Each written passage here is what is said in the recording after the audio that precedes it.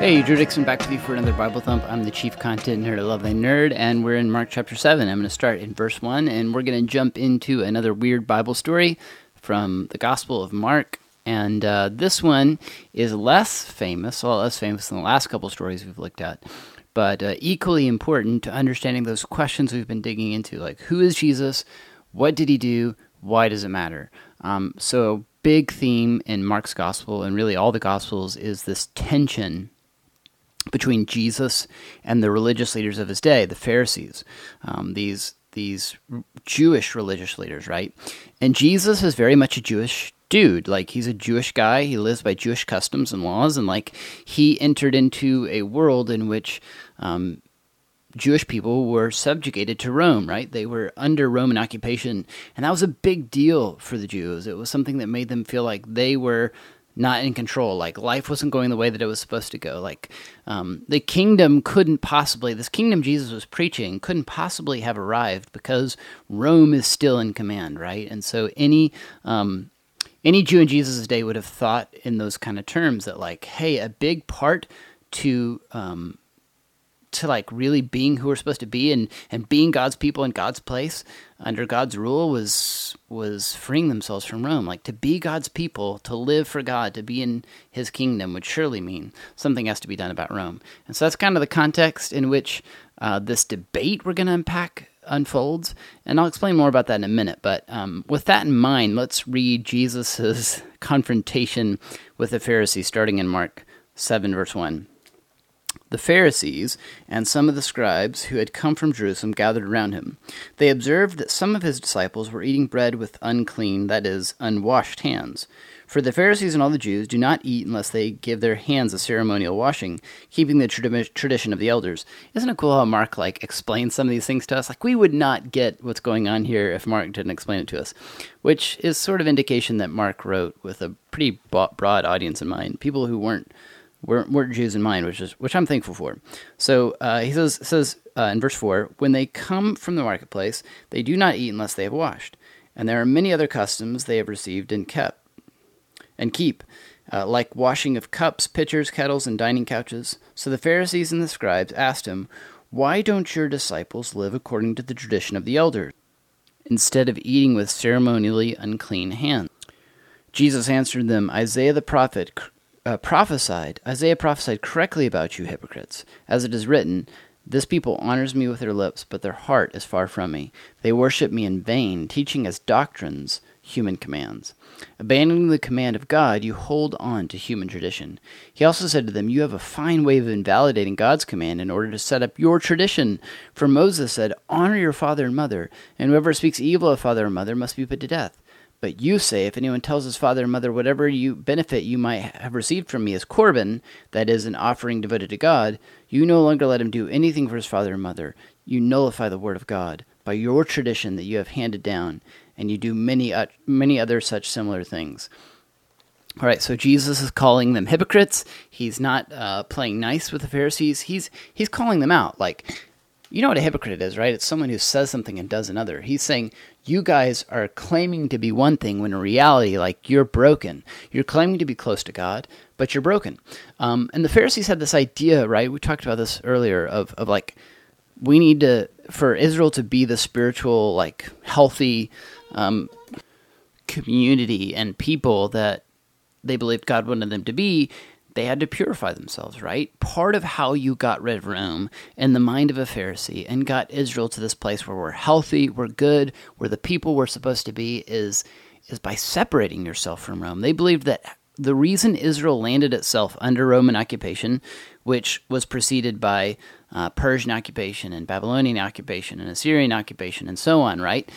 All these occupations, all these foreign armies, foreign powers taking over Israel were due to Israel's sinfulness, like their idolatry, like their giving in to pagan customs, like of these foreign nations that worship multiple gods. Like, they believed that was how Israel landed itself in this place that it was. Like, it compromised their integrity, their unity, their spiritual purity, right? And so the Pharisees' idea of how to get Israel back on track was to, like, really dig into purity.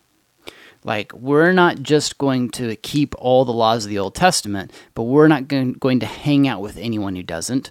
We're going to be really, really careful about everything that we eat, everything that we touch, the washing of our hands. So, like, these laws that we see Jesus talking about here, or Mark talking about, sort of kind of trying to explain to us Gentiles, are all wrapped up in this idea of purity, right?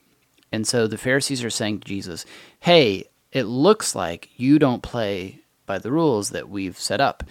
And in reality, like, it's important to note, Jesus is not opposed to the Old Testament law. He's not opposed to the teaching of the Old Testament. What he's opposed to is abuses or bad interpretations of the law. So the question comes up in this text of, like, how do you know when your relationship with a religion has become unhealthy? And Jesus is going to show us.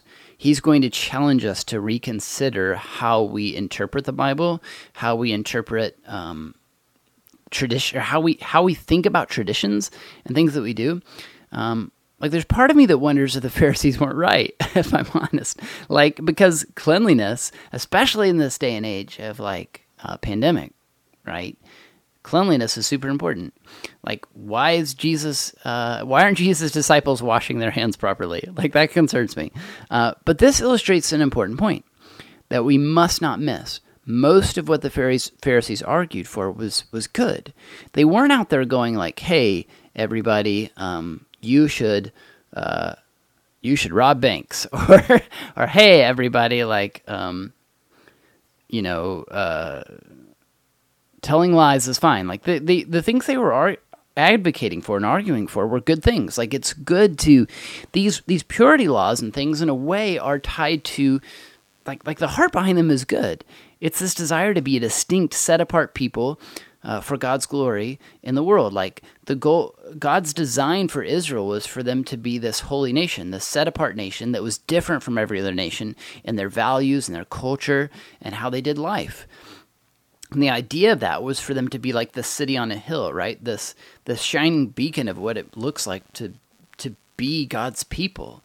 They were to be lights unto the nations. They were to show the pagan nations around them, like, hey, here's how to do life well under God's rule, and to give people a vision of a life well lived for God's good, for God's glory and for the good of the world.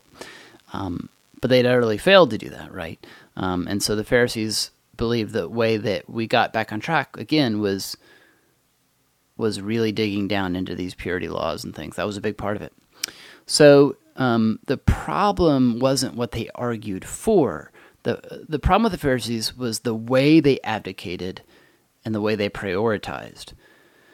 Jesus identifies the key human problem in this text. It's not our outward actions. He's going to dig into this even more next week when we look at the next passage after this, but it's our hearts. It's our intent. It's our motive. What are we trying to accomplish by the things that we do and the laws we hold people to? And the debate between Jesus and the Pharisees, N.T. Wright says, is not centered just on the kinds of traditions we debate about today. Like, this isn't just about a theological debate about theological traditions or maybe like church practices that we debate about today. Like, there's this debate in some churches today about like contemporary or modern music or like hymns or praise songs. And don't worry if you're not familiar with those debates. Trust me, you're not missing much. They're not interesting. But this debate centered on two different ways of understanding what it meant to be a person of God, to be a good Jew in the first century. And it wasn't just about doctrine or ethics, but it's tied to this political agenda of like getting rid of Rome, right? That's a big part of it. And by elevating, and Jesus is essentially saying, look, you've missed the boat. You've missed the point. You're elevating human customs, these laws you've built around the law, these extra stipulations you've placed around the law, these ideas of what you think means to be ritually pure before God, you've elevated to them to the point of like fundamental laws, whenever they're really just your practice, your ideas about what it means to follow God. So there's a really good, healthy, important question for us to ask of ourselves. Like, are there certain expectations I have of other people that I'm elevating to this point of where I say you can't be a Christian or you can't be a follower of Jesus or you can't be saved or whatever it is unless you do X, Y, and Z? Or at least you're not a good one if you're not doing X, Y, and Z. Whether that's like in the history of the church, sometimes that's been stupid things like dancing, or sometimes it's been things like alcohol, or like you have to have this certain stance on things like alcohol or drugs or whatever. Like I'm not advocating for any of these things, but I'm saying, like, you see someone who does life differently than you do, and you immediately assume, like, hey, you're on the out and I am on the in. I'm inside, you're outside. They were elevating their own ideas of what it meant to follow God to the level of God and His explicit word. And I don't think it's that hard to see how that would be a problem. It's a problem because it narrows the kingdom. Do you see that? Like, it narrows how we think of Christ's kingdom, what it means to be a part of it. Jesus gives an example. He says, basically, the Pharisees were taking this like rigid, their rigid traditions and things, and basically telling people they didn't have to honor their fathers and mothers. Like, they were saying, they were using the law to say, hey, I'm giving my money to God, so I don't have to honor my father and mother. But who gave the command to honor your father and mother, to take care of them and love them and support them? That's one of the 10 Commandments. Like, that's straight from the mouth of God. So you can see how their interpretation of the law and their program for purifying Israel was actually causing harm to real people in the world. So who loses out when you give into an agenda like the Pharisees? Who lost out? Well, a lot of the people that Jesus went out of his way to love and serve. If we give into this, if in the first century, if you bought into the Pharisees' agenda, like, the people who had the most difficulty keeping the law were the kinds of people Jesus loved: the poor, the outcasts, the sinners, the tax collectors. Like, if you're living in poverty, these ritual purity laws are hard to keep because you're working with your hands and you're getting dirty and you're doing things just to make a living that are ceremonially unclean, right? If you're a tax collector, you're working for Rome. And so your very occupation, your very job is one that was considered, like, in the minds of most Jews, of like treason. Like, you're a traitor. You've given in to Israel's oppressors and you're working for them. Like, you're a horrible person, according to most Jews in the first century, if you were a tax collector. And those are the kind of people we see Jesus going out of his way to spend time with and love and serve: outcasts, poor people, quote-unquote sinners, and tax collectors, and the like.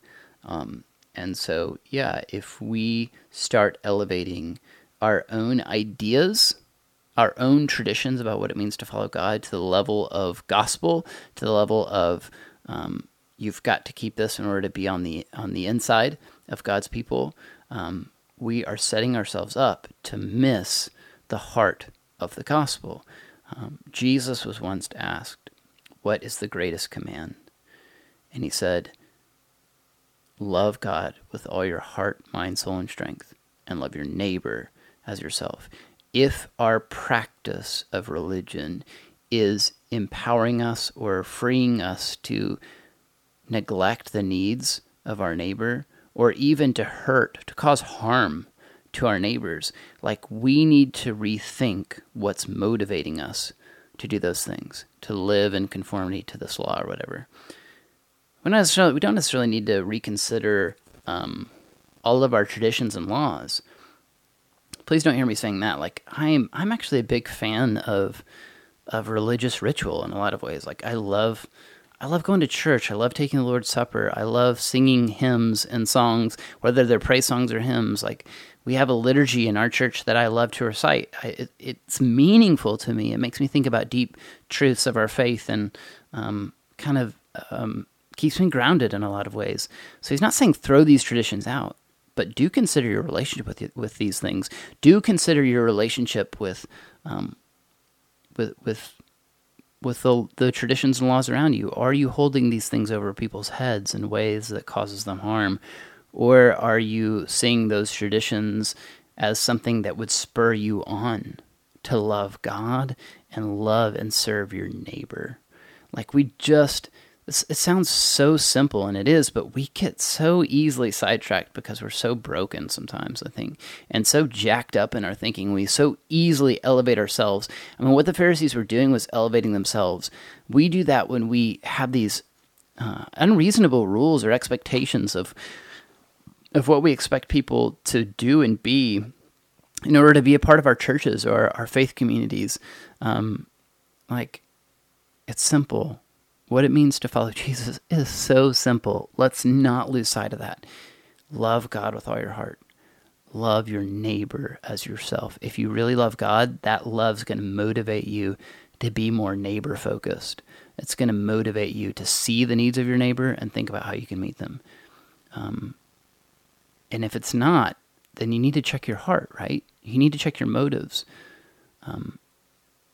Is it about you showing yourself to be better than others, or is it about welcoming others into this good news that Jesus came to preach and that Jesus embodies and that Jesus invites us to celebrate and to participate in and to share joyfully with others?